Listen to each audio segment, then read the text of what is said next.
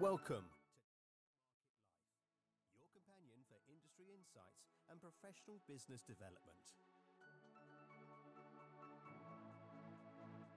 Travel Market Life. Join us by webcast, video or podcast.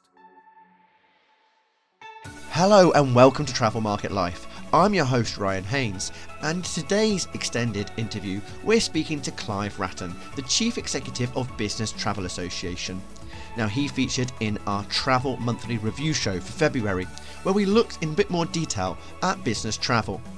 In this conversation today, we learn about some of the trends related to business travel, the challenges that the industry is facing, and what the Business Travel Association is doing to support its members and the wider industry.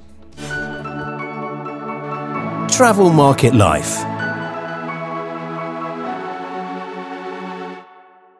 Travel Market Life is backed by Haynes Marcoms, a B2B marketing communications PR consultancy specialising in the technologies, travel, hospitality and property sectors. Marketing, PR and social. Build profile, gain momentum, shape strategy with Haynes Marcoms. Travel Market Life. Hi Clive, thanks ever so much for joining us today. So looking at the business travel sector, there's been a huge amount of developments and change over the last couple of years. What are the key trends and market behaviours that you're actually seeing in the market for 2023 to 2024? Yeah, hi Ryan, thanks for having me on. Yeah, I mean, it's been a really good 2023 for the industry. It came back very strongly. The trend has been people getting back to business travel, which is hugely important for the industry and for the wider economy. I think some things have changed and trends for 2024. Obviously, we're chatting quite early in 2024, so there's still a bit of question over what will happen. But I think what we have seen is business travellers really getting back, doing longer trips away rather than quick round trips. Two reasons for that. One, clearly from a sustainability perspective, and the other is really around cost and time and wellness of the individual. So yeah, there's definitely a trend to longer trips, and I dare I say it, blended with some leisure time. I'm never going to use the word that has been canned for that because it just sticks in my gullet. But so yeah, that's really positive. We're back to pretty much close to where we were pre-pandemic in terms of revenues. Depending on who you read, anywhere between sort of 85 to 95% of where we were in 2019. But the interesting underlying fact under that right now is that is really driven by yield or cost increase. So passenger numbers are slightly down, but yield and the cost of everything, as we all know in our daily lives, has gone up. So there is a higher cost of everything, resulting in that revenue figure being closer than maybe the passenger figures were to the pre-pandemic levels. But so that's strong. Certainly a trend towards premium travel, bizarrely enough, if you look at it that way. But again, that links to the wellness and what we've learned out of COVID, and business travellers and corporates who very much important about the duty of care and well-being of their employees are really looking at that, and a shift to premium economy, which is a relatively product that's been around quite a long time, but really beginning to gather momentum in the aviation space. So that's quite interesting, and whether that will continue. I think the future of 2024 really reflects that. The issues are that sadly we have a lot of global instability, and that always puts a question mark on what could or might not happen. But I think we also have the cost increase is a concern for business travel that's going to impact at some point.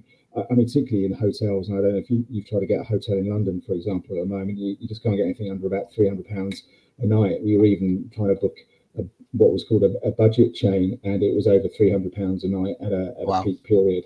And that it spells good for a short term, but longer term, in my opinion, that spells that either there's going to be a bit of crash in pricing, or the market will slow down by passengers people staying in hotels. So there's some interesting trends out there from that perspective. But overall, the trend is back. And I just have to say, sorry, the next question is, it's really important that we get the message out that travelling for work is not just about people travelling for meetings. It's going to fix things. It's going to play sport. It's lots of things. So there's, it's not, you can't replace all of that because it's not a meeting as we're chatting over a video call today. Physically it has to happen. So we need to make sure that business travel is both sensibly priced, but also gets a return on the investment. It's fascinating. I mean, I've been speaking to a number of hoteliers, and the price rates, as you say, for hotels have been going up and up and up, and a lot of that's been down to inflation, cost, staffing, a lot of issues in there, whilst obviously trying to grab what they possibly can from the market while the market's willing to pay for it. As we go into 2024, it's interesting your observations there, and that those costs, and as you mentioned, it's the increase in costs that are affecting businesses. What are some of the other key challenges, perhaps? Business travel and corporates need to be aware of within the travel industry that you feel could really impact sort of the way business travel can be effective and that could be disrupted anymore? Yeah, well, I think the big one that we see as the issue we're all grappling with is distribution. Now, it is referred to modern airline retailing and not another three-letter acronym, but that applies right across the product set within business travel and indeed in leisure is companies, airlines, hoteliers trying to win business direct, which has an impact on many of the things we're talking about, not least TMCs, but duty of care reporting, carbon reporting, the whole trip management piece. And I think the move of the airlines and, I will say NDC, 15 years in and it still hasn't achieved something. And this year we're seeing it in the conversations we're having with our travel management members, but also with their customers, that it is a huge sense of frustration, something that is going to run through 2024 and a source of much frustration, but also a source of much opportunity if the whole industry could actually finally sit down and say, how does this work for everybody in the supply chain instead of trying to look after number one all the time? And it's quite sad in some ways that during the pandemic, everybody worked together because we had a common interest, survival. Now we come out, it's about scrabbling back to the top. And I think hopefully we can learn from that. And around distribution is a recognition that there is a supply chain, it works. And the most important person it works for is the end customer. And we need to get our stuff together. I was going to say another word then, get our stuff together to make it work. Yeah, I mean, there's been a lot of new developments, not new technology, a lot of different direction and way that the industry as a whole, the infrastructure has adapted, evolved over the last few years to the direction of digitalization. Do you think there's been a lack of that real sort of community focus within the industry to actually tackle some of these bigger architectural, I guess, ways of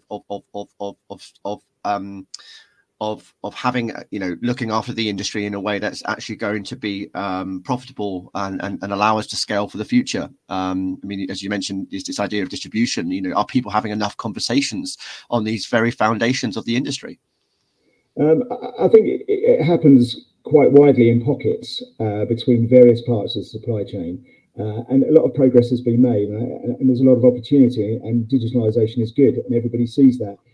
I think where the issue is the real end-to-end. It's rare, and it's something I take responsibility for at the BTA, is trying to bring that whole chain together to have that discussion right the way through, rather than the left hand and not talking to the right hand kind of scenario that we've seen. So I think it's really critically important, because I've always described it that the industry, and I'm talking about business travel here purely, of course, but the industry's been in civil war for 15 years, really. And, the people that we're fighting over don't really care. They don't want the war. They just want us to set peace and make it work for them. And I think we need to really push that forward. And we will continue to do that this year, of saying, come on, we need to make this work. I think it's a big ask, if I'm honest, but if we can get it in pockets, then hopefully naturally it spreads and the whole system becomes a lot easier to move forward, because we all need to be profitable, clearly, and we all need to be able to invest and improve in the future. And that only comes if the whole chain works together in a really cohesive way, and we need to improve that. So I think it is happening, but a whole lot more could happen.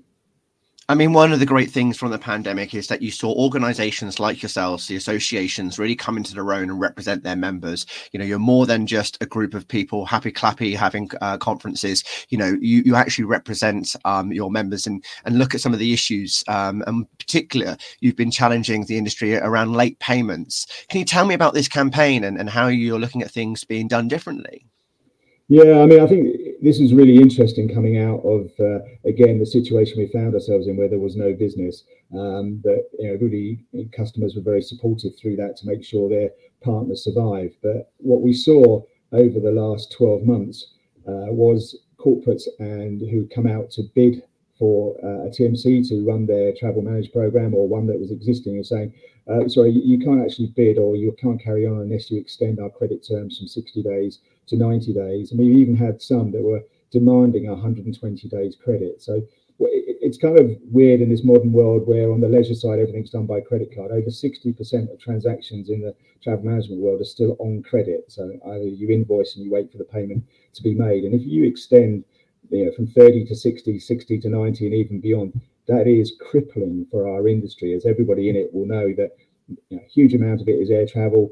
And on BSP, you sell an air ticket and you have to pay regardless of what you do. It's taken out of your bank 7 days or 14 days, depending on what your terms are with BSP. If you then have to invoice and wait for 120 days, that's a massive hit on cash flow. In fact, an untenable hit on cash flow. So through our government lobbying, we spoke to Minister Hollenrake, who is the Minister for Small Business, and he gave me an audience, and we were chatting to him, and he introduced us to Good Business Pays, which is an organisation set up to challenge this. And so we worked in conjunction with them about how that could work, and they do a naming and shaming of those that are really poor, and to your phrase, a happy clappy of those companies that pay very quickly. So we wrote a white paper to help our members when challenged by corporates to say, do 60 days or 90 days or you don't get our business, is say, well, this is just not right. And the good news is that campaign, now the government have on the statute book waiting to go through a maximum payment term that will become law, hopefully, at some point in the not too distant future for when paying small companies. It doesn't apply to huge companies, but many of our members will be treated as SMEs. And I think we just have to have respect in business, right? There's a lot of respect being lost in the world, in my humble opinion, but one of them is in business. And if you've got a service, then you should be ready to pay for it, and pay for it as quickly as possible. And again, that of course helps your TMC, in our instance, reinvest that money because they're not chasing the cash, and provide a better service for you ultimately as you move forward. So it is a classic win-win for everybody, and we're really keep working with Good Business Pays, and they're using the template that we put together with them beyond the travel industry into other areas as well. So we were very happy to help, and really great to get government help and guidance to lead us to that. I mean, I certainly would welcome a maximum payment term, because there are times where, if even, my customers can take months even to release the cash. And, as you say, that is just not fair on small businesses that, their cash flow is pretty tight. Now, at the end of last year, you got behind the Tourism Alliance. What does this mean for BTA and its members? Well, it was really good. I was chatting to Richard at Tourism Alliance about business travel, and he said, well, why don't you join? And of course, the Tourism Alliance is very much about bringing inbound tourism to the UK and all of the service sector around that. And it was like, well, where does business travel play in that? But of course we do. We have a massive part in that, in that, we run conferences here in the UK, travel within the UK. And, I personally believe that collaboration is a good thing. They didn't have any representation for business travel within that sector, so it seemed a natural fit. So it gives us a chance to hear from our peers in other sectors, a wide and varied sector, which you can learn from. Everything from caravanning through to big venues is really important to pick that stuff up from. And it gives us a unified voice into government as well through their lobbying, which we were very happy to add our piece into. And, we encourage, and always have done, as much collaboration across the industry as we possibly can, but remembering there is always nuances. It's a wonderful industry to be in because there's a zillion different parts with a zillion different issues, but so many of them are concentric circles, and it's those pieces that we need to pick on, and that's why we think being part of the Tourism Alliance this year will really help us, and we hope to help them as well. I mean, it is fascinating. It's like, as you mentioned at the beginning, how business travel, the concept, has massively diversified, but also, how we consider ourselves what business travel is, whether it's, daily traveling for work, or whether it's conferences and events, or whether it's, longer stays at other offices or clients and meetings and all sorts. And the importance of having that face-to-face connection. There's the digital nomads, right through from those who want to take take those combined business and leisure trips. Just another question here, Clive, that, I'd be interested to get an idea as to where thinking is. I've heard in particular, especially related to business and leisure trips, there could be an issue there, particularly with the likes of tax offices, HMRC, etc., of how they sort of recognise that as an expense between business and leisure. Is that an issue you're currently seeing for any of your members or businesses themselves, of how they're sort of categorising this, and whether that's considered an additional benefit or a tax relief for the business or their employee? It is actually, yeah. We've had some conversation very much around the tax implications of people working anywhere overseas to the individual and to the company's liability, and that is something that it's kind of snuck under the radar because it was a lovely thing to do. And if you're a big corporate, you've got all the governance and you're across this. But if you're a relatively small business or a small travel management company says, yeah, fine, go and work in Tenerife or whatever you want to do for 3 or 4 months, it doesn't matter. Wouldn't be top of your radar to realise the tax implications around that. And it kind of snuck up on people that was an issue. So we've done some seminars with some of our legal partners to help our partners in that area. And I also think we're still kind of getting to grips with the implications of if you're going on a trip, and we're seeing much more of it, as I said, staying on for the weekend or even bringing your partner along for the trip, maybe being paid personally, but staying in accommodation that have been paid for the company. All of those things, do have a potential knock-on effect. And it is really, as I say, the large corporates fairly comfortable with it. The others is a job of our members to educate their customers around it. And I'm not for a moment claiming that we're experts, and that's where we turn to other partners within the industry to help us. But all of these things are brand new, really, post-pandemic, and it's the job of the industry and associations such as ours to educate both members and their customers around it. So we will be working on that through the year as well, because you're right to bring it up. It is an issue. I mean, it's fascinating. I've been working, as an independent consultant now for 15 years, and it's one of the things that I was sort of aware of, and certainly much more aware of in recent years, that, if you've got a 2-day conference, but it's a 5-day trip you're taking, that's only 40% of that trip you can really claim for business. The rest of it is under leisure. So it's great that you've got, quite a number of events and forums that you run with the VTA. Now, a couple I just want to focus on here is, firstly, you do a technology one. Can you tell me about the role of tech within business travel? Well, it's huge. I mean, most of our members are technology companies these days. That's what is the backbone of business travel, and a real key part. And that, has seen a huge amount of investment in difficult times to make sure that it moves. But technology touches every piece of the chain that business travelers do. Same for leisure, but there's a lot more of it in business travel, because you've got pre-trip approvals right away through to carbon reporting, all done through digitalization. Then apps on the move for changing bookings and moving them. So technology is absolutely critical, and we spend a lot of time looking at technology, and there is constant. We do a innovation hub usually twice a year, sometimes more, where we're bringing new products that are coming in, technology products, 99% of the time, into the business travel sector. And I think that this is great. There is a piece of technology for everything in business travel, but that also leads to a problem that you can see.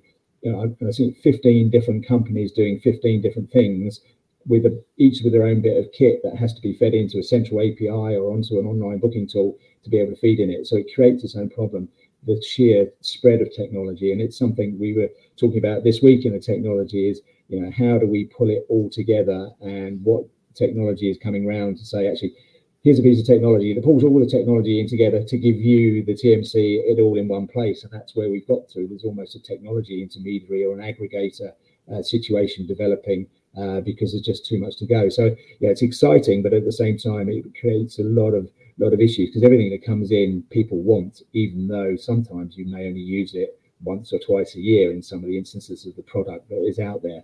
It's complicated, but it's exciting to see it move. But never will we ever lose the human touch, because it's a human business, right? And that's the biggest thing. We always say technology will wipe it out. Still, the first thing that happens is, if you really want reassurance or you want to feel good about yourself, is you talk to a fellow human, and that will never go away. Absolutely. Now you have your spring conference coming up on the 11th of March, 2024. What can we expect and what are the key talking points? Yeah, sure. It's not far away now, which is why I'm losing even more hair than I have already when you get close to these things. But yeah, really excited about this. It's the theme of the conference is progress, and we've linked it to a manifesto that we created just before Christmas. We got in early to send to the whole of Westminster, whichever political persuasion you've got. So we're really focusing on rail industry is a big part of business travel. I spend a lot of time in the rail sector, and we have Lord Adonis coming to speak, who is ex-Minister of Transport, has some very outspoken views, as I think you were seeing before, Ryan, on the railway, and particularly around HS2, which we were very disappointed on the way it's moved, but equally pleased that some of the mayors are suggesting a private investment might get it to actually go somewhere where it needs to go. So we've got rail very much on the agenda. Really excited. We Generation BTA, I don't know if we have a shadow board, which is middle managers that shadow our exec board. So we're doing a session with them on what the industry needs to do to change to be more attractive to bringing new people into the sector, whether straight from school, from uni, or more mature that want a career change. We've got a bit of a marketing job to do in our industry post the pandemic, because everything being closed and people going, wow, that's a bit of a risky place to come or whatever. So we're having a really good session. They're great. The enthusiasm and passion they have for the industry is really good. Really excited. Also, we've got Shai, the CEO of Virgin Atlantic, who's coming in to do our second keynote. And he'll be talking around the progress Virgin have made post the event, and also around their SAF progress with the flight. I was very lucky to be on the first SAF flight with him, and lots of other bits and pieces. We've got the classic AI. We're doing a legal perspective on AI, who owns the data, who gets in trouble if you do something wrong with AI, which is a bit scary on occasion. So that should be fun. And we're doing a bit of government stuff in what we need to do in a general election year. We've got actually the Tourism Alliance and Airlines UK on the stage with me and our government advisors, just chatting that through. So quite a wide and varied agenda, and some other stuff. So I'm looking forward to that day. It's all fixed up now, kind of sorted, and should be a good day. Excellent. Fantastic. That does sound like a packed program. Clive, thank you for taking us through all those questions today. I really appreciate your insights, and hopefully that will be beneficial to our listeners. Much appreciated. Pleasure. Thanks for having me. So that was Clive Wratten, the Chief Executive of the Business Travel Association. For more of our podcast, please head to your chosen podcast channel, whether that's Spotify or Apple, or head over to LinkedIn, Travel Market Life, and follow our latest updates. I'm your host, Ryan Haynes. Thanks for listening. Ciao for now.